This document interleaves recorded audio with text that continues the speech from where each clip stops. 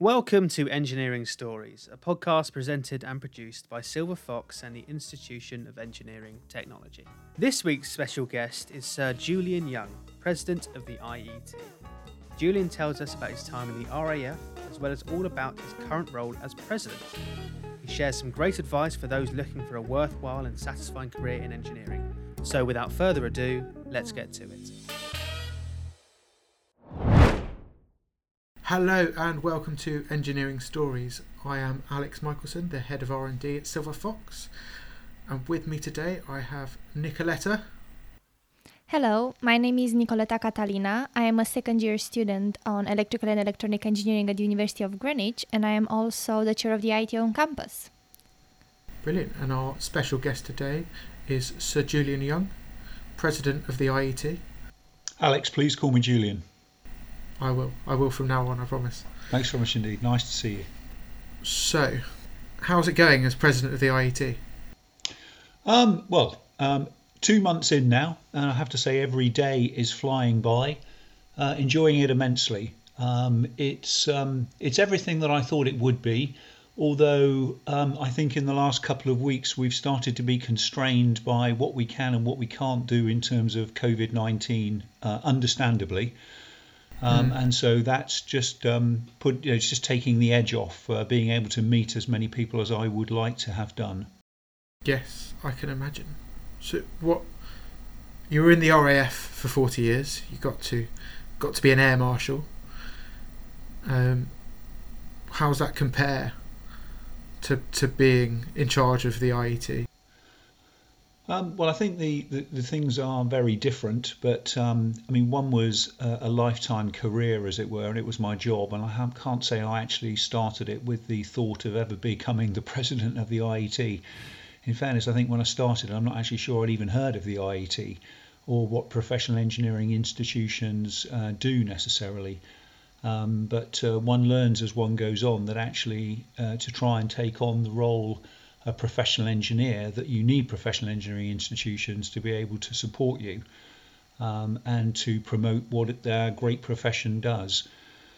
So yes, to the Air Force for 40 years, though during that time I did many jobs. One was as the station commander at RAF Cosford about 20 years ago now. Oh my golly, I'm getting very old. And that is the Defence's Aeronautical Technical Training College. So it was there I developed what I think now is probably a passion for personal and professional development. And that's really what got me interested in the IET. So about 12 or so years ago, I had responsibility for the RAF engineer branch and was interested in professional registration as to what it was it could do for us, as it were, inside the military. So I spoke to the IET along with several of the other professional engineering institutions. The IET seemed to be the most responsive at the time, and certainly we worked with them to create what we now know as the streamlined application process.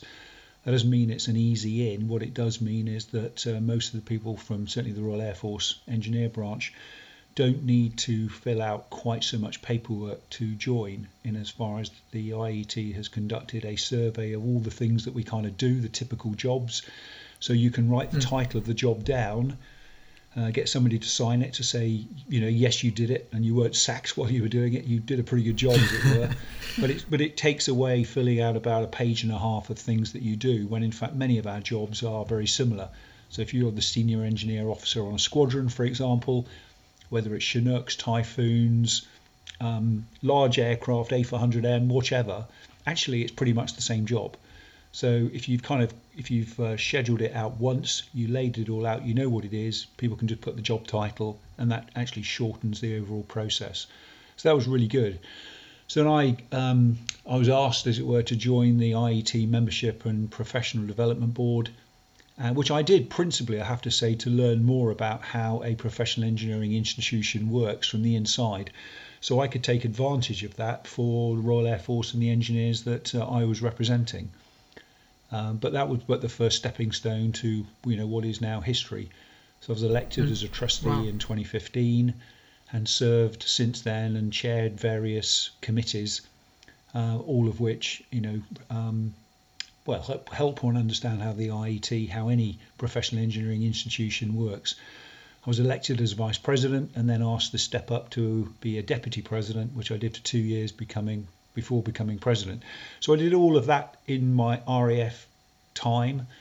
I was lucky that I wasn't posted overseas for any of that. I was detached overseas. I didn't always get along to all of the meetings, but the vast majority I was able to. Many of the Board of Trustees meetings actually start at 5 o'clock in the afternoon. And if there was something that clearly missed from the day job, you'd make up that time elsewhere, just the same as every other volunteer. Volunteering time comes outside of work time, but a good thing. So I'm very proud to have been to been an Air Marshal, to actually become the president, and very pleased that the records will show that somebody from the Royal Air Force was a president of the IET. I'm not the first, I'm the second. In fact, the president back in 1980 happened to be an RAF Air Marshal as well, but I'm proud to be the second and proud to keep on that particular tradition, as it were, of being interested in life outside, not just inside the military. Is it common for military, or has it been common for military personnel to become presidents of the IET, or is it just there's been, I think the last one was Barry Brooks, who was a Navy Commodore. So it's not common, but it's not also uncommon. Again, we're engineers just like anyone else, and indeed worried and concerned, and care a lot about our profession. And I think that anyone wanting to help one's own profession, add something back, as it were. You show the dedication to one's own profession and put the time and commitment into the organisation. And if what you do is making a sufficient enough difference, then you've got the opportunity of becoming president. I feel very privileged to be the president of the IET for 2021-22. As I say, it's just a shame that it's hit right at the time that the COVID is ongoing, and in fact it's constraining certainly some of the things that we would like to do, though through this particular medium, as we know, the virtual world is a wonderful one, and one does have the opportunity of communicating and touching base with people outside. So would you have rather have been Air Marshal in the RAF or the president of the IET during COVID? It impacted on which challenge takes your fancy? It impacted on both of my professional and indeed my volunteering life, as it were, in as far as in my last job I had responsibility for acquisition and support of the fixed-wing aircraft that that Defence flies, and was leading 2,265 professionals, putting to work £3.7 billion of money on behalf of the frontline customers in terms of what they wanted, and all of a sudden one found oneself doing that from home through a screen. Now, like any large organisational job, an awful lot of what one does is answering emails and attending meetings and speaking to people. So all of a sudden that became either on the telephone or via virtual means. It didn't make it as effective from my perspective, in as far as I certainly found some of those meetings more difficult than if in fact we had been face to face, and in particular those meetings where you were speaking to international partners, either in industry or indeed colleagues within respective Ministry of Defences across Europe or across in America. In as far as language sometimes can get slightly in the way, and certainly being there helps enormously. To make oneself understood. Not quite so difficult when you're speaking to somebody who is fluent in English, and of course some of our international partners put us to shame really in terms of having a second or third language at great skill, but nonetheless it is still, I have my own personal view is it's still easier, particularly when you're trying to collaborate and solve problems, to be able to do that face to face. And so I think the same issues exist whether indeed one is in the Royal Air Force in one's day job, or indeed volunteering through something like the IET. Yeah, we were talking to Nick Brown, who's an engineer at McLaren F1, a few weeks ago, and I think we all agreed that, especially especially in engineering, the great ideas that you have come from those little conversations that you have. Almost, I guess in the olden days they would have been called water cooler conversations. When you go and get a drink of water and just have a quick conversation with someone, that's when the best ideas come out. I agree. I would say rubbing, again, whilst we can't do it in COVID times, but rubbing shoulders with people, talking about problems, talking about potential solutions, exploring one's past. Might some of the ideas that you've employed in the past successfully apply in this particular situation to solve it? And then, in fact, if you are a senior person in that organisation, not necessarily imposing that solution on the team, because it would be, one doesn't always understand all of the detail of the problem. And indeed, it may well be that for good reason, that particular solution, whilst it worked for you in a previous life, as it were, doesn't necessarily work because of some of the detail that some of the team members themselves will know and understand better than you. But to try and at least talk around it and talk in conceptual terms about what could be applied to resolve this particular issue and take us to the next level. And I agree, rubbing shoulders with people, staring at the same whiteboard, scribbles, everybody's got a free speech, as it were, everybody can speak, and actually wanting to know why some of those people around the table aren't speaking. So really trying to encourage to get the best out of everybody is what we all need to do. And I think that is part of the build-up and make-up of being an engineer. I mean, it's very easy from a stereotypical perspective to say we all would rather work in a darkened room, pass me the problem under the door, I'll pass you the solution, a couple of hours later. That's kind of okay, but it's a wrong stereotype. Whilst we may not be the most personable of people, say, from a stereotype perspective, and again, we can argue about that or debate it, the reality is we work better together. That's the way that I've always worked within teams. And it is the best way of getting stuff done. In fact, I'd just go as far as to say it's the only way of getting things done. If I think back to my life in the Royal Air Force, no one person can do it all themselves. You need, everybody around, all with a similar vision, similar storyline as to what it is that we've got to get done, and people get on and do it. Yeah. I was just saying that even though I don't have the experience of a career yet in engineering, I've noticed having online lectures and face-to-face lectures, it's easier to engage. So yeah, definitely, I think working face-to-face will have better results and easier results, if you wish. I think as we look to the future, I'm sure certainly, if I may say, people of your generation will learn, in fact, how to do both. Better than indeed I am finding the virtual world. I've had to work hard at it for the last 22 months now, and I would say I've still got lots to learn. I think people who are coming into the profession, into any profession at this moment, will understand the benefits that can be driven from virtual working, and of course real-time working alongside people, and hopefully get the best out of both. We're hopeful. I really hope we will manage to get through uni with a decent degree, and actually an engineering degree, not only an online. Well, I wish you every success, Nicoletta. Thank you. So, because you said you were in the RAF force and then a volunteer, and the IET president, that's a volunteering position, how do you manage to have time for both? Or how did you manage to have time for both?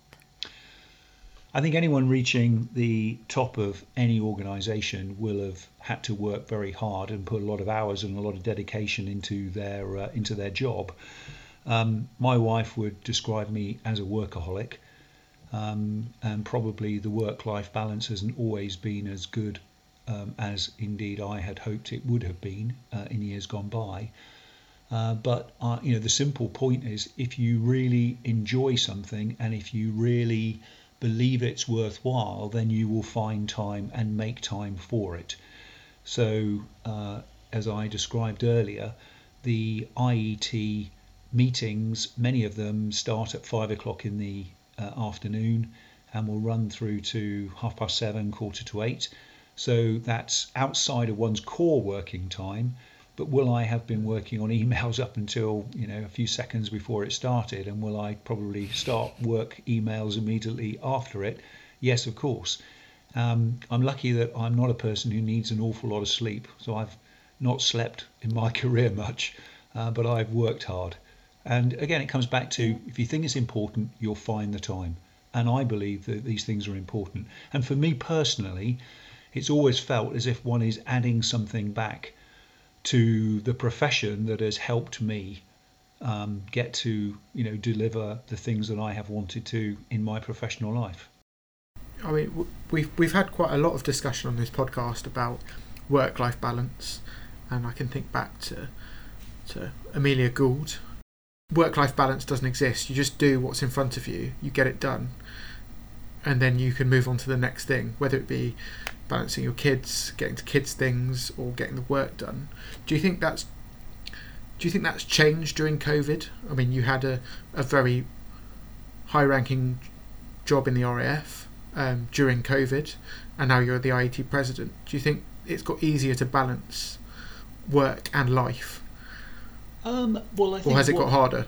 I think the biggest difference, away from the advantages and disadvantages of whether you're rubbing shoulders with people or speaking to them in a virtual means, I think the biggest difference is actually taking travel time away.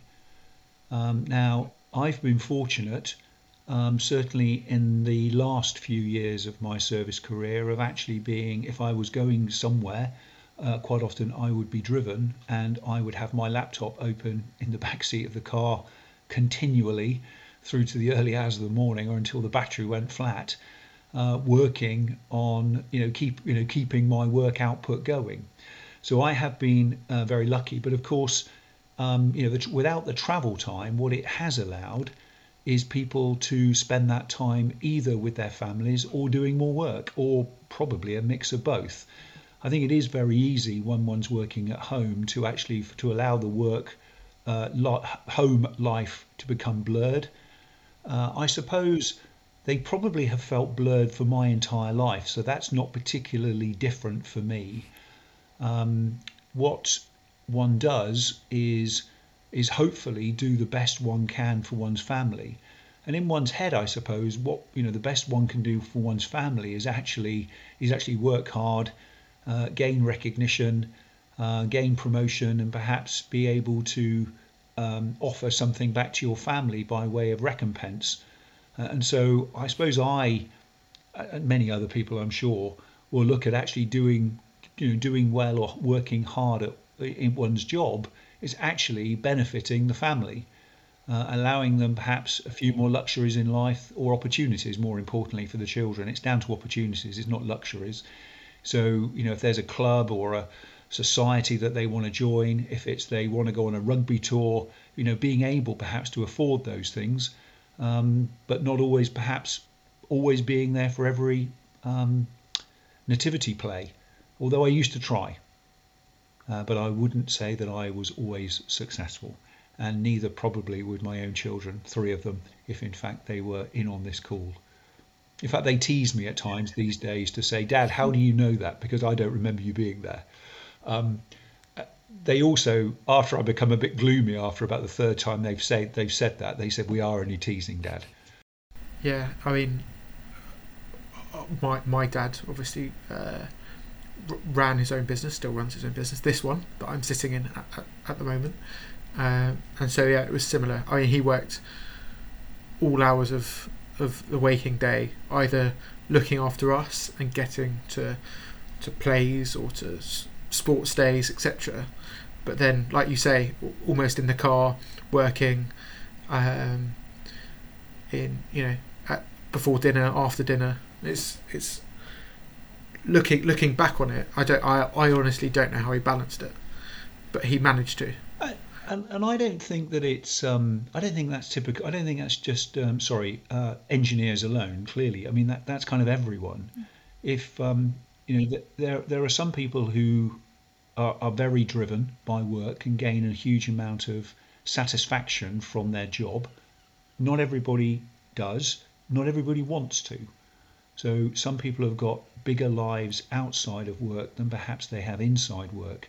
I've never taken up golf because I think that playing golf, and I'll say it out loud, I think is quite a selfish pastime. In as far as you need an awful amount of time, as it were, to be able to be good at it. And for all of that time, you're away from the children. So I've never had any massive, great hobbies that have taken me away from either the family or from work. Sometimes I look back and wish that I'd, tried at sailing a bit more. I can sail a dinghy, but again, I sail a dinghy with the children, or have done with the children in years gone by. So I've done, the hobby kind of things, but related to the family, whether that's walking the dog with the family, taking the kids to football, taking my daughter to hockey, and being that very noisy dad shouting from the sidelines, for her to pass the ball or to the team to do better. So I suppose my entire focus has been work, and I see the IET as being work related because that clearly relates to my engineering profession, or indeed with the family. I'm blessed that I have a truly wonderful, marvellous partner, my wife, who has given up her career, as it were, to follow me around the country. We say follow the flag, as it were, follow the military from job to job. And that means that she is a nurse, thank goodness, has always been able, when needed and when she wants to be able to find employment, but she's never had the career that she could have had if she'd been in one location for a long period of time. But I'm very lucky. So she's been an absolute wonderful mother, a wonderful wife, and has kept our whole domestic scene going when I'm find myself not there. Brilliant. Well done to your wife. Can I give her a shout out? Her name is Helen. Silver Fox proudly supports engineers with all their cable, wire and pipe labelling requirements. The Fox in a Box thermal printer has the ability to print a whole range of thermal labels with one software, one printer and one ribbon, saving loads of time for the engineers out there in the field. For more information, contact sales@silverfox.co.uk or call on +44 01707 373727. I have always thought there is a time in our lives where we actually need to work hard so that we can have advantages later. You've just confirmed that, so I'm going to keep that thought. Yeah, I mean, it's an interesting point, Nicoletta. And in fact, in jobs where I actually had specific responsibility for the engineer branch and our training in the way that I described how I got involved with the IET in the first place, I have met with all of the engineering officers coming through their training before they hit the front line. And, one of the things which I used to say to them all is, it's probably going to be more than 37 and a half hours a week. This truly is a way of life rather than a job in itself, particularly if one is on operations and you can be at the far-flung corners of the globe. You're going to have to work hard. People are going to expect you to be there whenever's required and for you to work hard. Sure.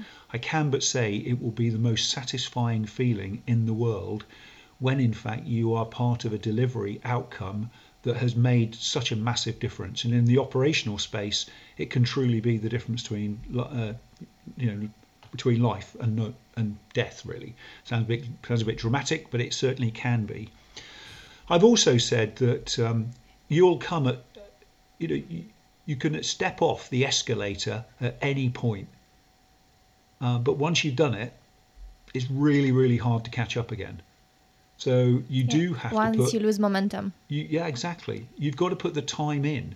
And particularly in an organisation where there is a certain up or out within the services. So if one doesn't get to a particular rank by a particular length of service, then you may be asked to leave. It's hard to catch up. And in fact, if one finds oneself, in the same rank for a large number of years, then your overall full potential is never going to be realised.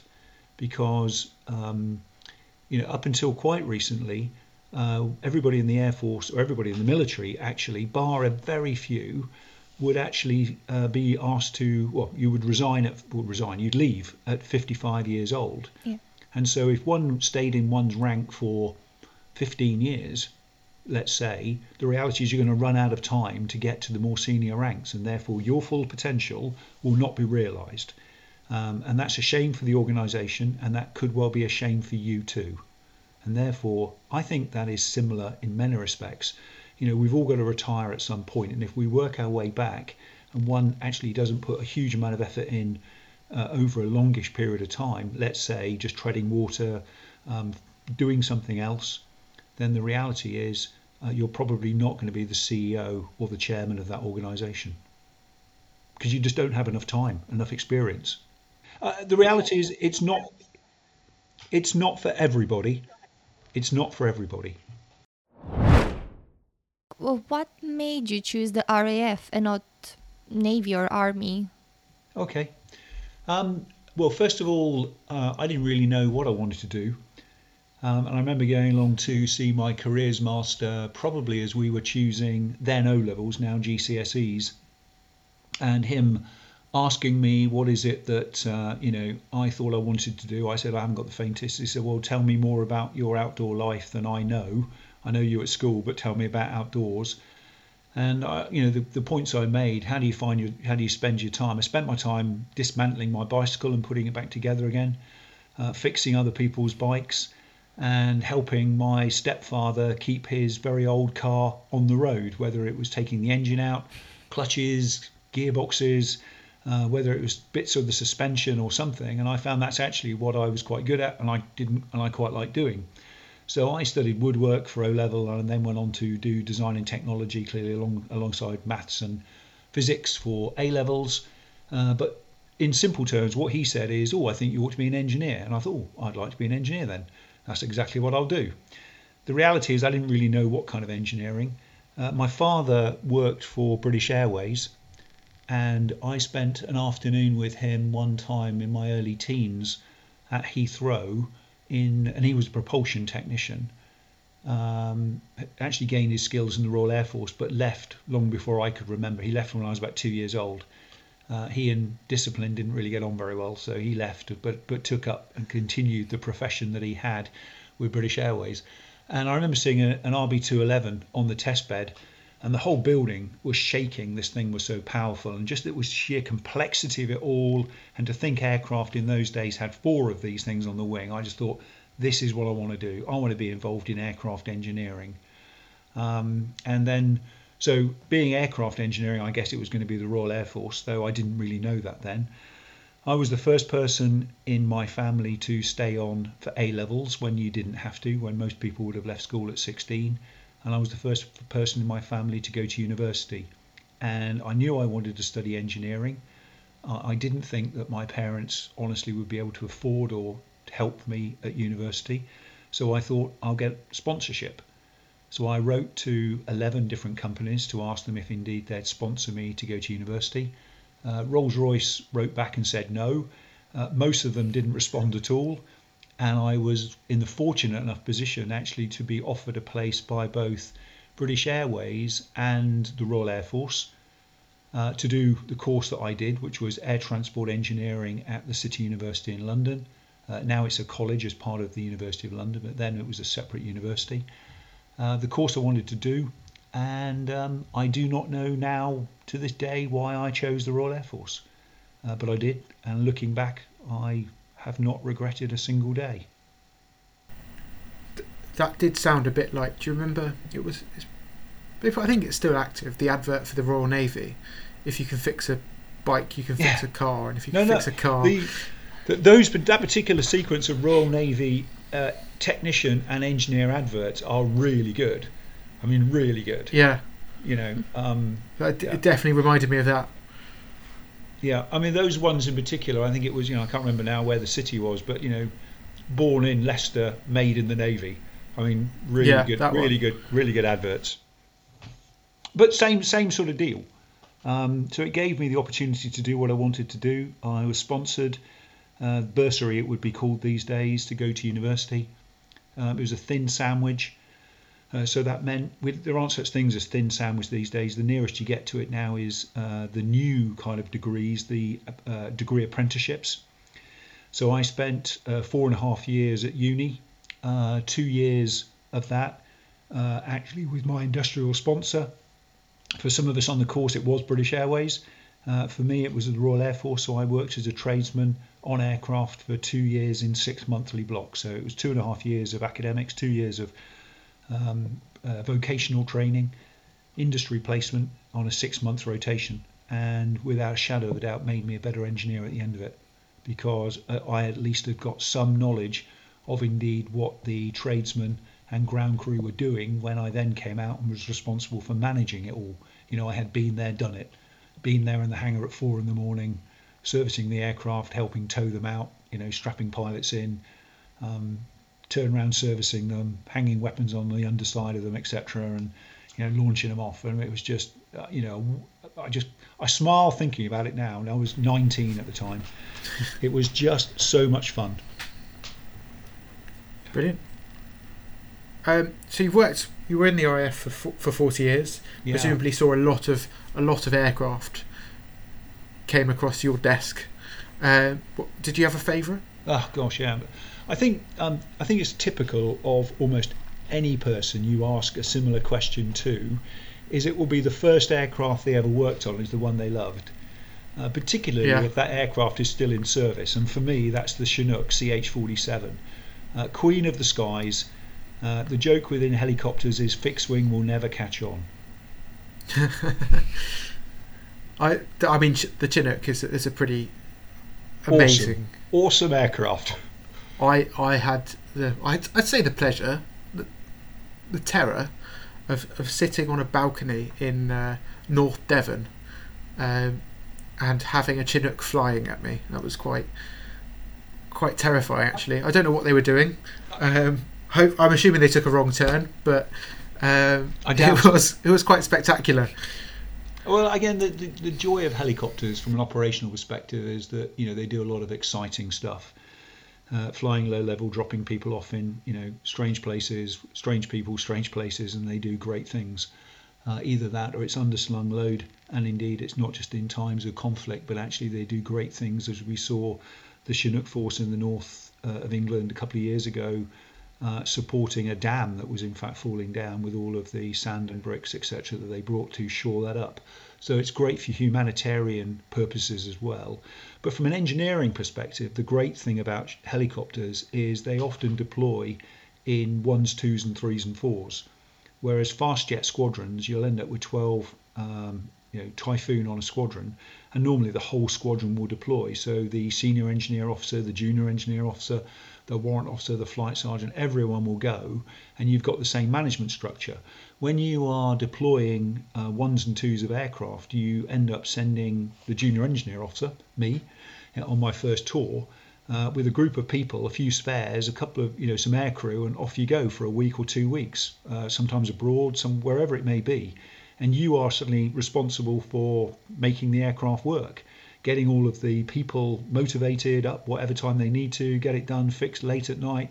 And the amount of experience that one can learn, I think, on a helicopter squadron, a support helicopter squadron in the military, is just immense. And again, I really saw it as finishing my apprenticeship, of actually learning what mixing engineering, people, and the task, what you really have to do to deliver it. So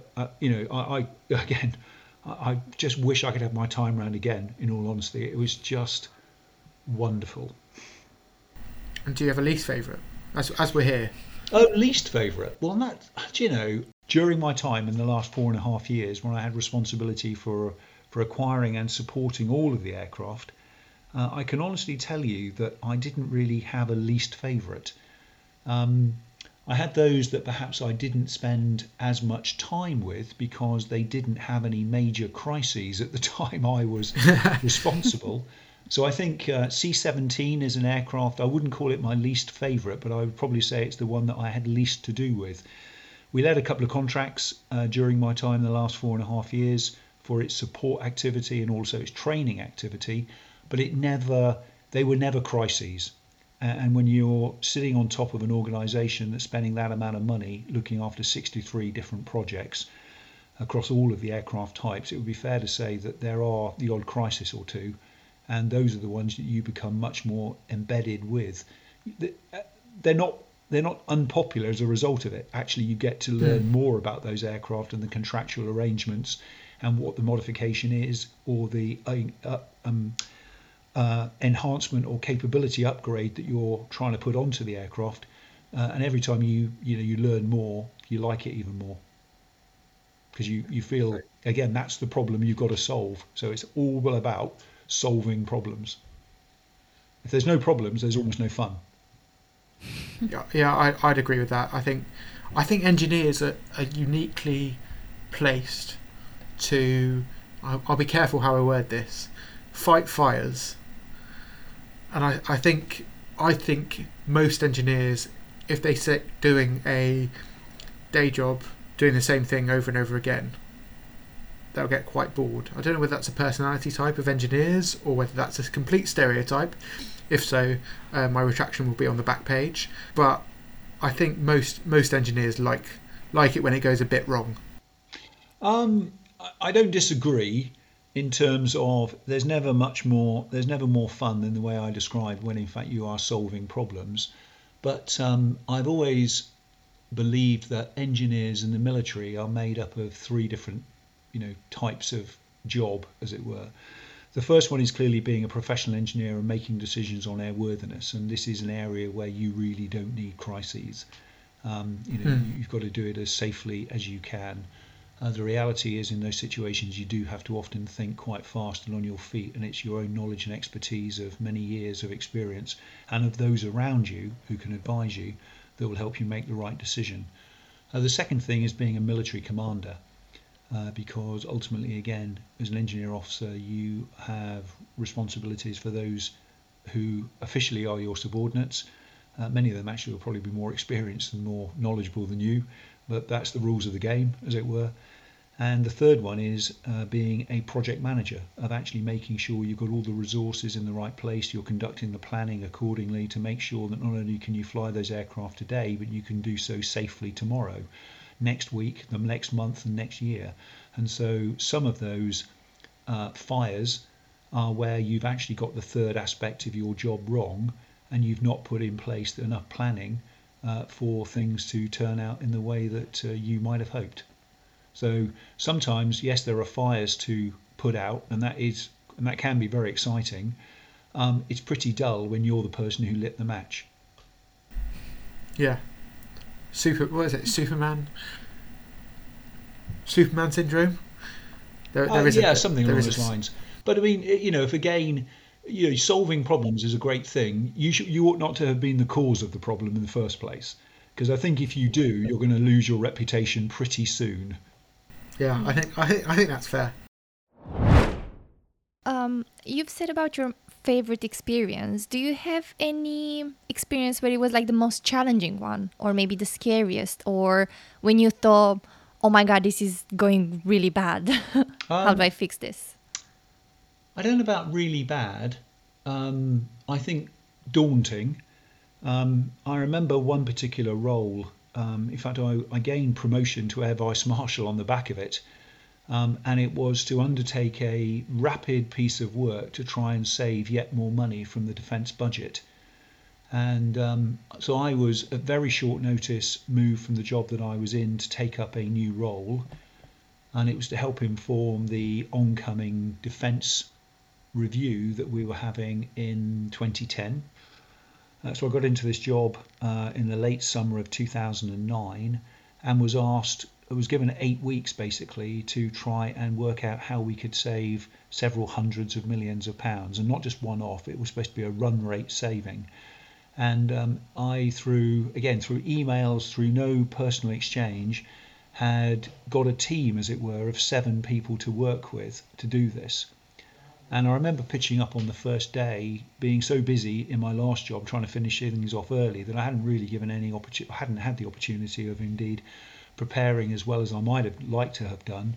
Got there and they all kind of looked at me, walk in, and then go, right, so what do you want us to do? And the reality is, I didn't really know what it was and we were going to do and how we were going to do it.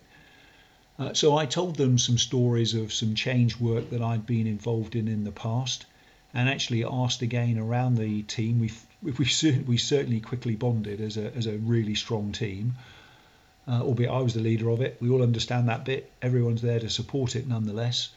And we worked out a plan of action from that afternoon, which survived probably about 24 hours. Then we thought about that again, and we came up with another plan. And within 6 weeks, we were presenting how we thought we could save £369 million run rate. And that was, cut a long story short, accepted. It was really hard work, making oneself really quite unpopular by suggesting that more change could be applied to areas where there were already significant amounts of change happening, changing processes, changing procedures in a way that we ourselves had never done. So we were really trying to take on board brand new ideas. On all of them, though, we thought that we were being relatively conservative. So if one looked at best practice that was going on outside in terms of commerciality, for example, they would have tried to have made savings of 5 or 10% in our particular situation. We at the end, I think, made 1 or 2% of changes, which again at the time was not easy to bear, because of the unknown quantity often of the military output that's required from those contracts. But nonetheless, we were able to determine that better ways could be done. We could do things differently and save money, and hopefully not take away operational capability whilst we were doing that. It was quite scary, I guess, as I walked in that office on the first day to be confronted with these people all looking at me saying, so what are we going to do? We literally had no idea what we were going to do. But that particular job lasted about 10 months in all. So we came up with it, and then we had to hang around, as it were, whilst indeed we convinced others of more, not just the what to do, but a lot of the then how you might do it. An enjoyable job, looking back from an experience perspective, was, I gained so much from that job. I learned so much from that job. But I have to say, when I think back, I still end up with goosebumps how difficult it was. You said 2009, you were in a top job in the RAF, and now you're the top man at the IET. Yeah. I don't know whether you remember, but during Donald Trump's presidency, the BBC created a little news segment called The First 100 Days. Oh yeah. Which basically reviewed Donald Trump's first 100 days, and then continuously. It's still called First 100 Days. So you've been in for 2.5 months, I think. What's the plan for the other? How many days have we got left? I don't know. Okay. The post of president is 12 months, and I'd be the first to say only 12 months. There are, 16 trustees. There are 27 council members. All of those people are volunteers who have been elected primarily into those posts, as it were, in terms of the good governance of the IET, which is a very large charitable organisation that needs an awful lot of work for, just to keep the whole organisation going and to stick within the rules. The reality is that there is a chief executive officer of the IET, and it's a he at the moment, has 670 full-time team members. So it's a very large organisation. I'm not foolish enough to think that any one person, regardless of the lovely title, privileged title of being president, is going to make, a massive turnaround difference, if indeed one were needed, within an organisation such as the IET, doing principally what it does, which is to professionally register engineers, whether it's Eng Tech, whether it's Incorporated Engineer, ICT Tech, or Chartered Engineer. That's their job. And also spending a huge amount of effort, and none of us would disagree with this, inspiring the next generation through STEM activity. So the IET runs what I think is still the country's largest STEM activity in First League Lego. That's the largest, and that's just but one of the many projects that indeed they're engaged in. So it's not as if one person needs to make all of those changes. And I accept the point that you made, and neither does the President of the United States of America. I suppose the reality he is, or she in the future, are members of political parties with a particular mandate. My mandate, I think, was to come in and to continue providing good governance for the IET. And do I end up putting a bit of my own personality into it? Yes, of course. And there indeed are, I like to think that I do that by one of the points that you may have read about is shining a spotlight on technicians. I've already spoken about my life in the Royal Air Force, where indeed I worked alongside some truly incredibly well-trained and highly motivated women and men who are technicians in the Royal Air Force. They are the largest majority of the engineering profession, is the technicians who do all the hard work. And so I'd like to shine a light on them to see if indeed we can try and get some more of them professionally registered in the years to come. So it's not going to be, let's do that in the next 2 weeks, but try and set up what can we do in the next few months that will hopefully see more of them join in the next few years. But you'll also perhaps have seen I have spoken about the important elements for me are 4 Zs. I've already mentioned a couple of them: institutionalizing professionalization, operationalizing STEM. Those are givens and what any professional engineering institution is doing, but I think the IET is doing it at a level and a scale that is the largest certainly in the country, and I'm incredibly proud to be part of an organization that does that. The other are societal challenges, which are those of our era, and that we have to push hard to try and improve. One clearly is repairing our broken planet. And so sustainability and climate change is something into which engineers will in fact in the next few years or continue the work that they've done over the next few years, but it's going to have to be faster, it's going to have to be cheaper, it's going to have to be better, whatever it is we do to try and do things in the future. And the other one is, again, not ignoring technology, is that of embedding digitalization into almost everything we do. So improving our overall digital skills, whether that's school children or indeed people who are in the middle of their careers who potentially were not trained in digital or software architecture or any software-based products during their time they went through their formal education, whether that was at university, school or college. Whereas now, they're very experienced folk, but they do not have necessarily the most up-to-date skills and knowledge to be able to perform those jobs to the best of their ability. And therefore, doing something and really spreading the word on digitization is also incredibly important for anyone in the post of president of the IET, for anyone who in fact is any one of those trustees or the council members or any ones of the full-time members of the IET. That is what our day job is. I hope that I will be looked back at, reflected on as somebody who was energetic, who told that storyline, sold our strategy, into which all of those things are integral parts of it, shone that light on technicians, and was still running at the point I handed the baton over to my successor. Yeah, they're all very, very valiant causes. I think that's the right term for them. But do you think the IET needs to do more, or not just the IET, but all the professional institutions, the IET, the IMechE, need to do more, have more of a joint effort to entice engineers? Yeah, I'm a person that has always welcomed collaboration. Coming back to a question that Nicoletta asked earlier about life in one's early career, when one is in one's early career, it's pretty much you. It's you versus everyone else, as it were. And I think in any large organisation, one after a period of time, a few years, you work out that actually you can get more done by collaborating with people, and that you are part of a team. you're not just a team leader of your little bit, that actually that team fits in another team, fits in another team, fits in an even bigger team, and there's a team leader at the top of that.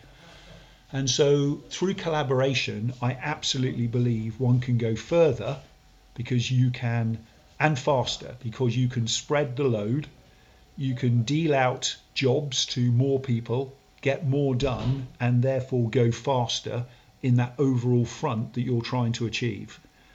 So through collaboration, could all of the professional engineering institutions do more if they were to work together?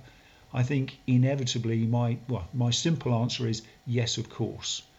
The reality is they're all organisations in their own right. And through STEM, we are all doing the right thing. We're all out there engaging with youngsters, trying to encourage them to, work harder and enjoy science, to be curious about a career in engineering, and hopefully we'll all reap the benefits of that in years to come, as opposed to this country, like many other in the Western Hemisphere, having a shortfall in the number of engineers that are being trained each year out of colleges and out of universities. So could we do it better? Yes, of course.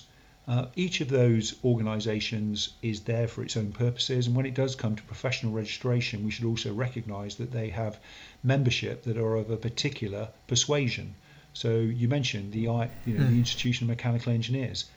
Those people are full of mechanical engineers who want to progress mechanical engineering activity, and certainly that's the ones that they are really interested in when it comes to professionalisation.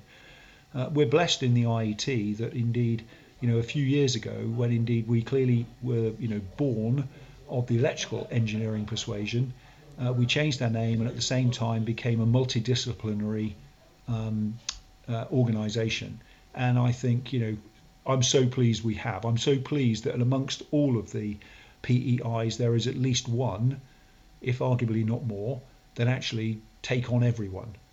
And indeed are able, as it were, to look across and perhaps see the benefits and the disbenefits, pros and cons of any argument. So engineers are very logical people.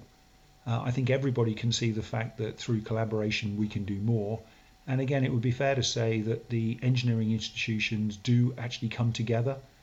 There are meetings where they do come together and try and share ideas and hopefully support each other. We also have got clearly the Royal Academy of Engineering, who again can actually channel many of the policy influence papers that are requested, say by the government, where indeed all of the PEIs can then forward thoughts in, help craft together that overall paper. So we do, when it comes to influence, I think we do work together. When it comes to STEM, I think we're pretty well coordinated. Could it be better? Yes, of course. Would I like better collaboration? In my experience of my time at work, absolutely. But it doesn't mean they're all doing a bad job. They're all doing their absolute best with the resources they've got. And God bless them. Keep going. Pretty good answer, I think. You have mentioned sustainability.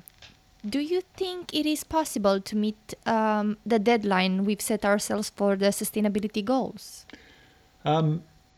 Really good, Nicoletta. I mean, the $64 million question, really. I think the reality is we've got to go faster than we're currently doing.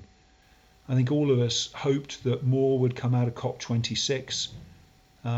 Although, actually, for many of us, did we even know that COP23, 22, 21 even existed? So, it came into our radar, clearly when the problem is getting bigger.